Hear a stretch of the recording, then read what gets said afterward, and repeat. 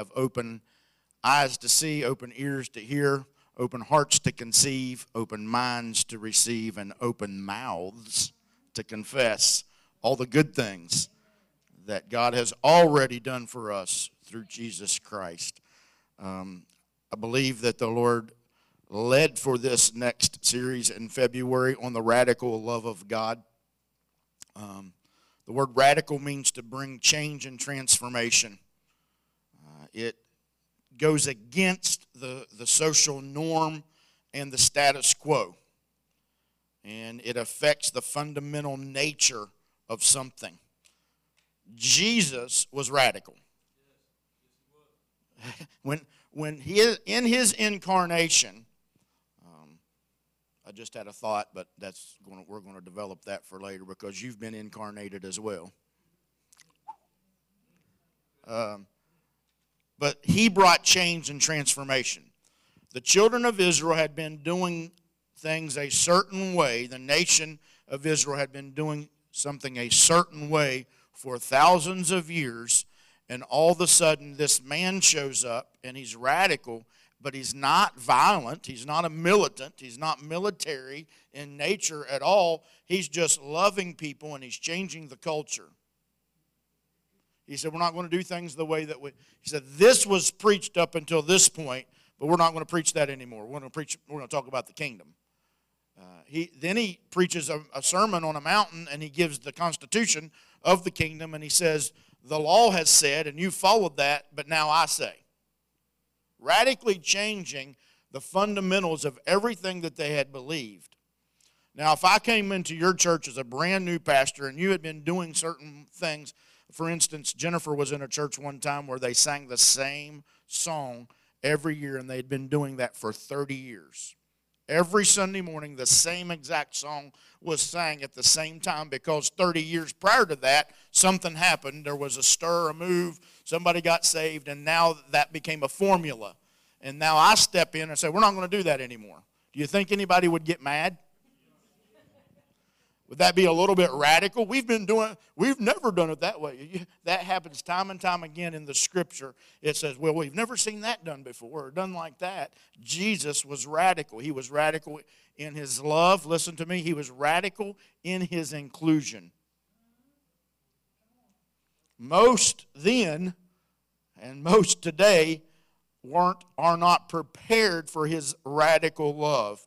What do? They try to tame and domesticate his love and who he is. But his life and ministry won't allow that.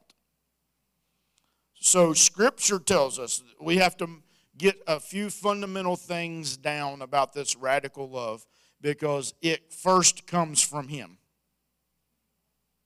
Anybody agree with that? Okay. 1 John 4:19 says, we love because he first loved us. Would you lock into that right there, right now? He first loved us. Matter of fact, in Romans, the 5th chapter, verse 5, it says, God's love has been poured out into our hearts through the Holy Spirit who was given to us. In the context of that same scripture, verse 8 says, but God showed his love for us in that while we were still sinners, Christ died for us. He didn't wait for us to change to die for us. He was radical enough to think that his death would change us. Awaken that butterfly, because the DNA was already in us. But the blood that cut this covenant that made us aware of that was because it was God's love demonstrated to us, poured out to us in our hearts by the Holy Spirit. Excuse me. Thought I was going to sneeze. 1 Corinthians. First, let me say that Romans, the 8th chapter, declares that nothing can separate you from this love. This is foundational. If we're going to be radical with our love, we have to review that he has radical love for us. Corey Asbury was criticized when he wrote the song, The Reckless Love of God. People said, God's not reckless. He was when it came to loving you. Relentless, radical, and reckless love of God. And nothing, demons, angels, principalities, powers, height, depth, width, nothing this world, the world to come, nothing, somebody say nothing can separate us from the love of God, which is in Christ Jesus. And so we've first been loved by Him. He demonstrated that love for us with no condition on our side of it. And He's poured out that love in our hearts. He continues to pour out that love in our hearts through Christ Jesus. And nothing can separate us from this love. Foundational, principle, must understand that. Rock solid. Now let's build on that. 1 Corinthians, the 13th chapter, verse 5, says that love is not arrogant. Love is not prideful. I like the version that says it does not insist on its own way. In other words, it's not self-centered and it's not self-seeking. So if we have the radical love of God, which is in the Greek agape, unconditional, there's no conditions on it. It's not a transactional love. Most love that we have in our culture and society today is a transactional love. In other words, what can I get from you in return for my love, and vice versa? So there's a transaction that is made, and then I'll love you. Conditions placed upon that. And then it becomes selfish, self-seeking, self-centered.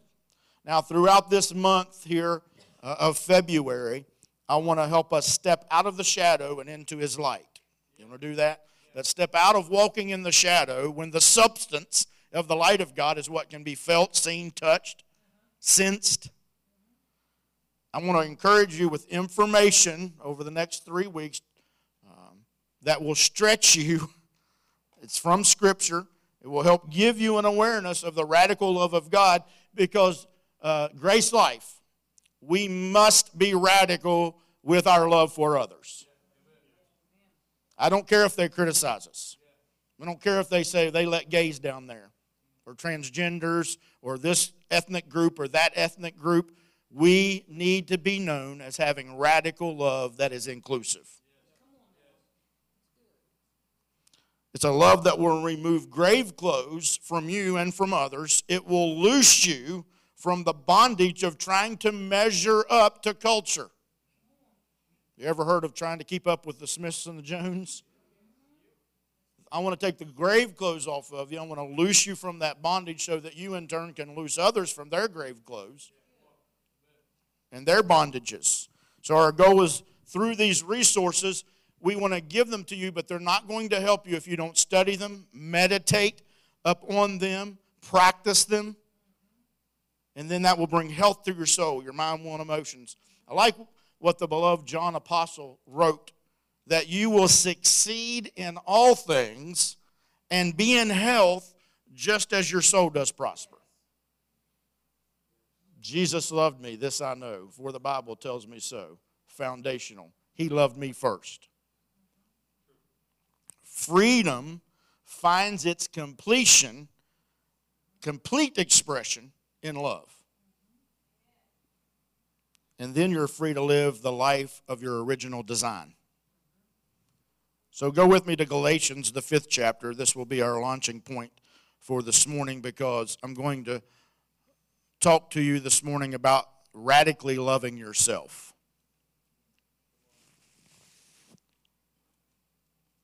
Galatians, the 5th chapter, verse 14, Paul says, for all of the law, he's talking about 613 laws, 10 commandments, can be summarized in one grand statement. Because, look at me for just a second, we are not under law, we are under grace. But all of that could be summed up in one statement. Love your neighbor as you care for and love yourself. So I must understand my identity in Christ. Lisa talked to us about that last week.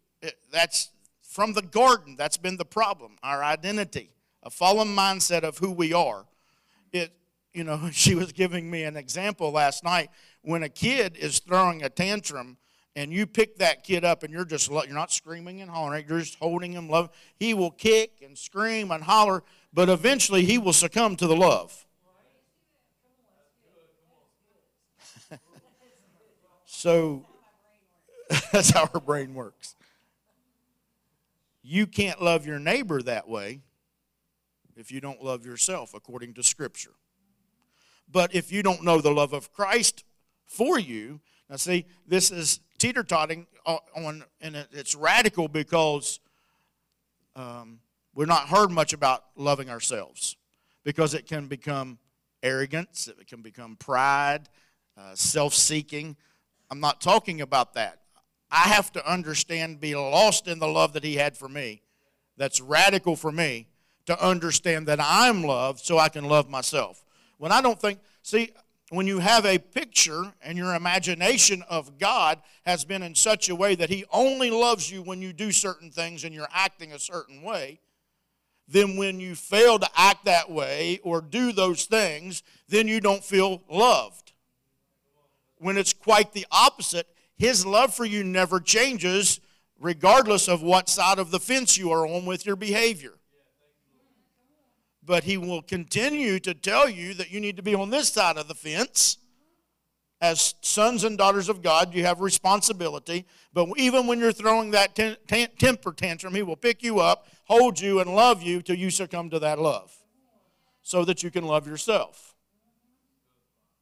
The word love here in Galatians 5 is phileo. I was trying to practice that last night. It means to approve of, to like, to treat affectionately, to be desirous of preserving one's life. And that's talking about loving yourself. Do you desire to preserve your life? I do. I want to like myself. I want to treat myself affectionately.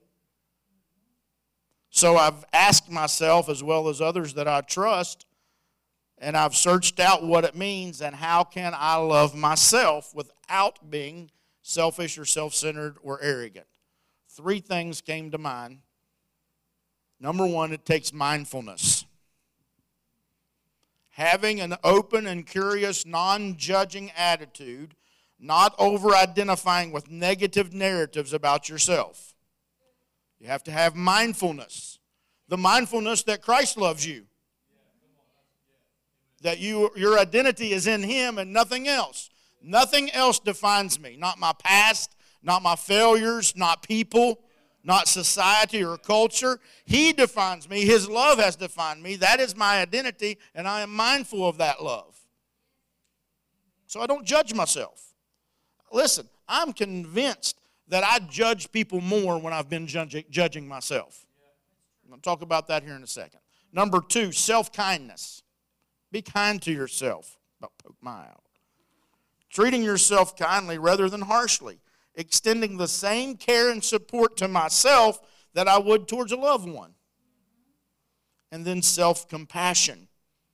Mindfulness, self-kindness, self-compassion. Much more effective than self-criticism. Anybody ever criticize themselves? Got caught up in the shame game, guilt and condemnation. And they lead to inner rebellion. And this has been so expressed in my lifetime when I've seen people. That brings people to quit. They're done. Self-compassion gives you hope and helps you begin to love yourself. Look at this comment on the screen. Most of us loathe ourselves instead of love ourselves. That loathe is a disgust. And most people, when they get into their subconscious and their imagination, they loathe themselves. Whether it's over body image, finances, a past failure, trauma, we just loathe ourselves. I find it amazing that you can scroll through social media, Instagram, TikTok, name whatever social media platform you want. And as you scroll through it, you will find influencers who are trying to teach you about self-love, self-acceptance, self-awareness. I don't hear very much of that in church. I see a lot of people shaking their head. Now, I want to tell you that my culture growing up in church was based in self-denial, not self-love. Almost to an abusive level. I know what the Scripture says. A lot of times taken out of context. and married to a scripture that Paul quotes that he died daily that has nothing to do with picking up a cross. It was literally facing death eyeball to eyeball every day, whether he was going to be thrown to the lions or someone was coming, because he had switched teams. He was persecuting and killing, and now he was the one that was being persecuted and sought after to be killed. So he was facing death every day. It wasn't a false humility of sackcloth and ashes and bloody knees that we have a picture of self-denial. I was so overran with a message of self-denial that not only could I not love myself, I was too busy dying to live. Because death was the ultimate. When I finally got to the end and died, then I could receive a crown. Then I could be without sickness. Then I could have all tears. I believe that's for an abundant life here and now with ramifications and expectations for a quantity of life after death. That's called Zoe. I understand that the Bible teaches us to prefer ourselves above, or prefer others above ourselves. Yet I find that difficult to do because there were so many complex reasons that I'd been struggling with, like self-worth. The barrage of toxic self-denial sermons continued to haunt me through my life. Self-love is important because Jesus thinks that you are to die for. And if Jesus thinks you are to die for, and he loved you enough to die for you, then you need to have a little bit of self-worth and self-love. It starts with the unraveling of the inner conflict about your worth and your identity in Christ. Because if you have that fallen mindset of your identity, you won't love yourself because you're too busy working to earn his love for you. But if you can find your identity wrapped up in what he has already done for you and receive the fact that he loved you first, then you can begin to have some good self-esteem and some self-worth. I think this is important, and I see it on many of your faces this morning that you need this. Here are a few things that we can learn about loving ourselves, some radical concepts. Number one, let go of every non-loving feeling and disapproval of yourself. Here's how fast you need to let go of that. If I had a raging fire here right now and I took my poker and I stoked the fire and I left that poker in there and got it red hot so that it's glowing when I brought it out and I handed it to you, that's how quick you need to drop all of your self-disapproval, your self-pity, your loathing. Drop it like a hot poker. Get rid of it. Practice setting boundaries for yourself in two areas, in real life and online. Set some boundaries for yourself. Because I think that I found myself sometimes looking to see how many likes I got. I'll just be honest with you. So I've got to set some boundaries in real life and online. Because if my self-worth isn't caught up in how many likes or dislikes I got. But if I spend screen time looking at it, I'm going to find myself thinking, well, this one didn't like that. I wonder how come he didn't like that or she didn't say that. And then I begin to have self-doubt, low self-esteem. You don't owe people an explanation or a chance to negotiate. Stephen Furtick said, you have to catch a vision of the version of you that God sees. Say it again, and it's on the screen. You need to catch a vision of the version of you that God sees. This is self-awareness. Poor self-image, your mental picture of yourself, when it is poor, will cause health problems, anxiety, depression. But Psalm 139, verses 13 and 14, David says, you formed me, my inward parts. You knit me in my mother's womb. I will give thanks to you, for I am fearfully and wonderfully made. Wonderful are your works, and my soul knows it very well. You were created with intelligent design, with purpose, with passion, and with a desire that God loves you, and He gave you a free will to love Him back because He first loved us. Don't compare yourself to other people. Self-worth is never based in comparison. I'll tell you what comes from comparison is self-pity. It comes when we compare ourselves to others. Listen to this. Comparing your abilities, your assets, your appearance, your achievement, even your adversities. Well, I've been through more than she's been through. When we start comparing our troubles, our adversities, our appearance, they've got more than I've got. I wish I had what they had. Robs you of your joy, calls you to self-loathe. Listen to 2 Corinthians, the 10th chapter, verse 12 from the Living Bible. Oh, don't worry. I wouldn't dare say that I'm as wonderful as these other men who tell you how great they are. Their trouble is that they are only comparing themselves with each other and measuring themselves against their own little ideas. Now, the Living Bible said it. I didn't. What stupidity? I didn't say that. That's what the Living Bible says. Lisa was looking at my notes and she said, don't call people stupid. I said, I didn't. Paul did. When you compare yourself to other people, use self-talk to encourage yourself. This is biblical. I know you talk to yourself because I talk to myself, but it's what I'm telling myself that will encourage me or discourage me. Because in 1 Samuel, 30th chapter, verse 6, the people sought to stone David, but David encouraged himself in the Lord his God. He didn't let what the people wanted to do to him cause his self-worth to go down. He encouraged himself in the Lord. He talked to himself. Challenge the negative narrative of yourself and stick to the facts. Assuming will lead you into low self-esteem. You assume you know what another person believes or thinks about you, and you're going to allow that to affect your self-love. Don't assume.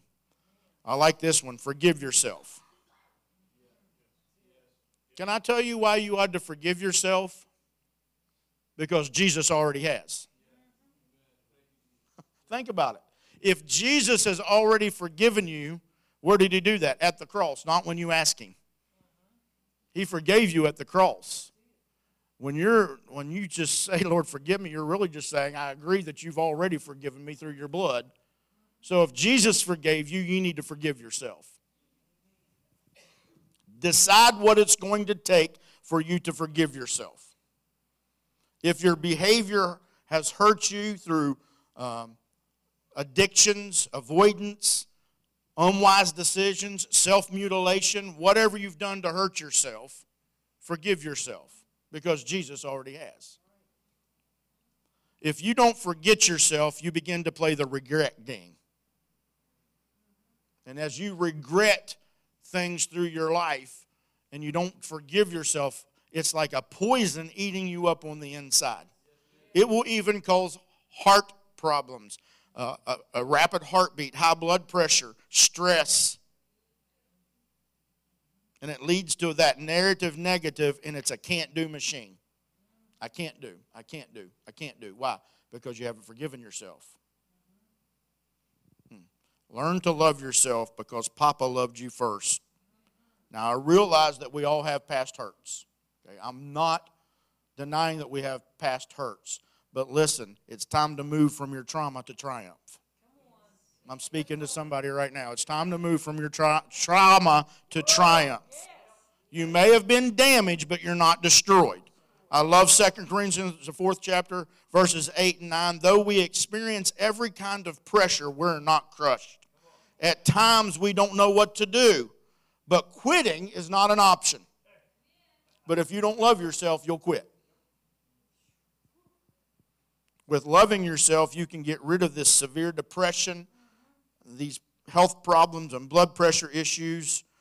Better yet, you will keep feeling happier and lighter.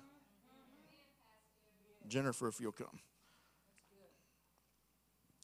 I've found that in loving myself, contentment is involved.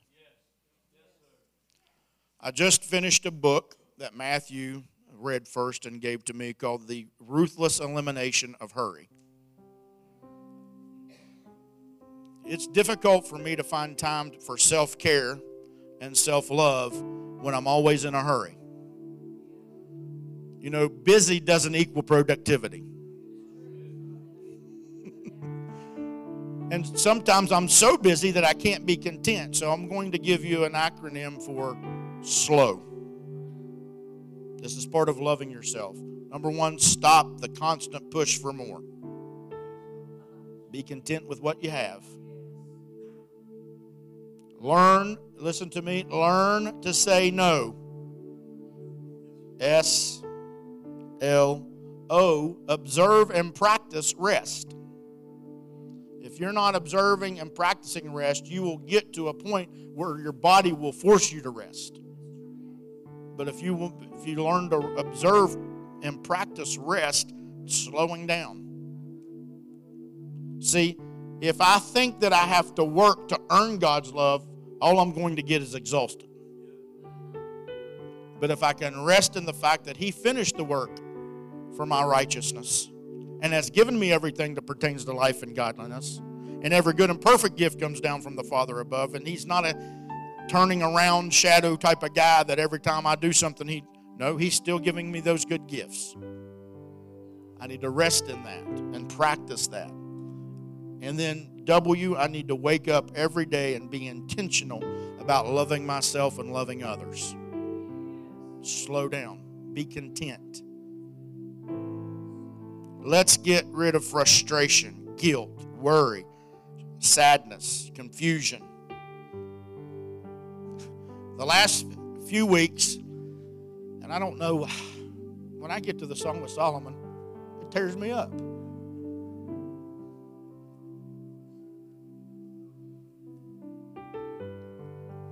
What's Shulamite? Is that how you say that? The Shulamite woman is speaking here. If you can ever read the Song of Solomon in the Passion Translation, man, you can see who's saying what. And when the king speaks, it's Christ. When the Shulamite woman speaks, that's us. This defined Song of Solomon, the first chapter, verse 6 in the Good News Translation, defined my religious journey. My brothers were angry with me and made me work in the vineyard. Sound like church to me. All the leadership was angry at me and trying to get me to do something for God and stressing me out and made me work in the vineyard. Listen to what she said. I had no time to care for myself. Now here's the unhealthy side of that. A lot of people have gotten hold of even listening to us at Grace Life, and they've quit church. They don't think they have to do anything. And they become spiritual couch potatoes. God's not angry with you. I'm not angry with you. But when you find out that Jesus loved you and He's spread that love into our hearts by the Holy Spirit, and that nothing can separate you from that love, then there's a desire out of devotion, not out of duty. Because I am God's workmanship, created in Christ Jesus unto good works. Not by them, but for them. And then I'm conscious of observing and practicing rest and not just being busy with no productivity. And I can care for myself and still work in the vineyard. See how it's just a little tweak that connected the dots. So many of us have gotten caught up in taking care of others, rightfully so, but too often to the tune of not caring for ourselves. We must take care of our bodies. Understand that sometimes religious expectations offer unrealistic standards.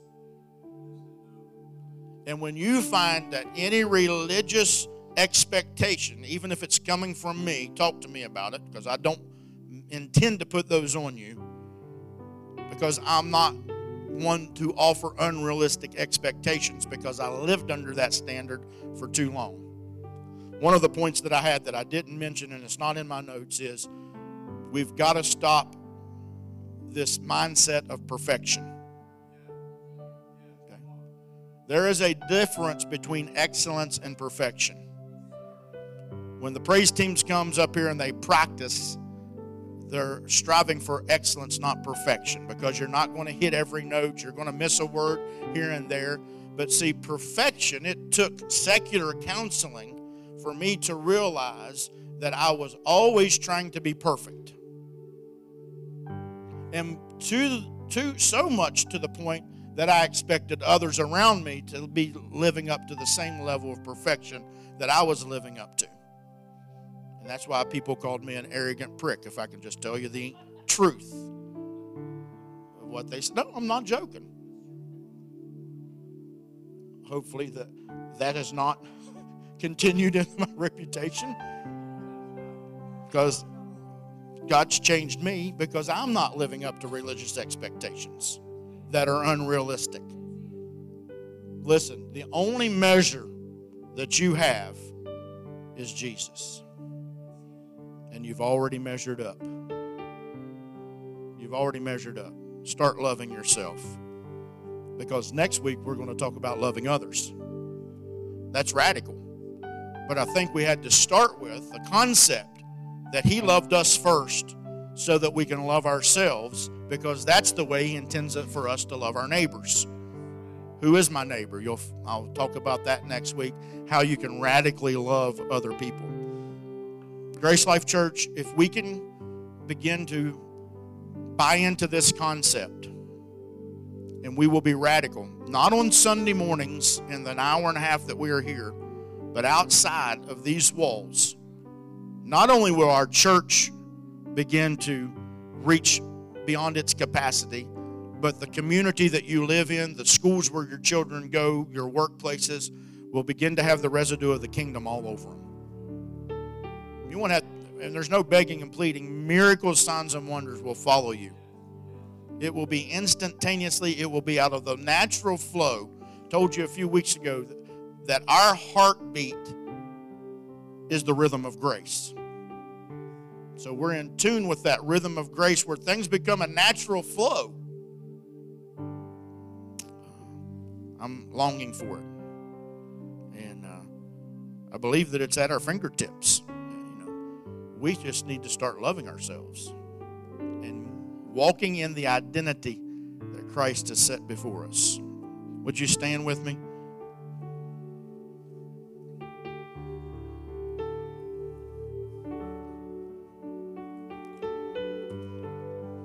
If I could encourage you on this radical loving yourself, to get into the Song of Solomon and read it in the Passion Translation, if you can.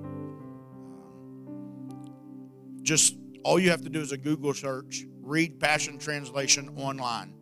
It pops up, it's free. Then you can search Song of Solomon and just read, because it's the love story.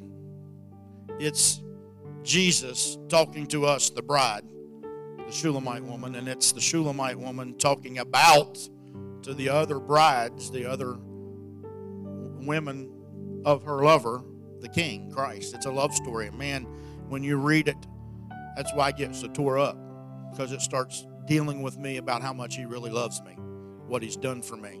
And He is my beloved and I am His. I can love myself because He first loved me. Would you bow your heads and just contemplate and imagine the Father's arms around you, even if you're kicking and screaming? He loves you.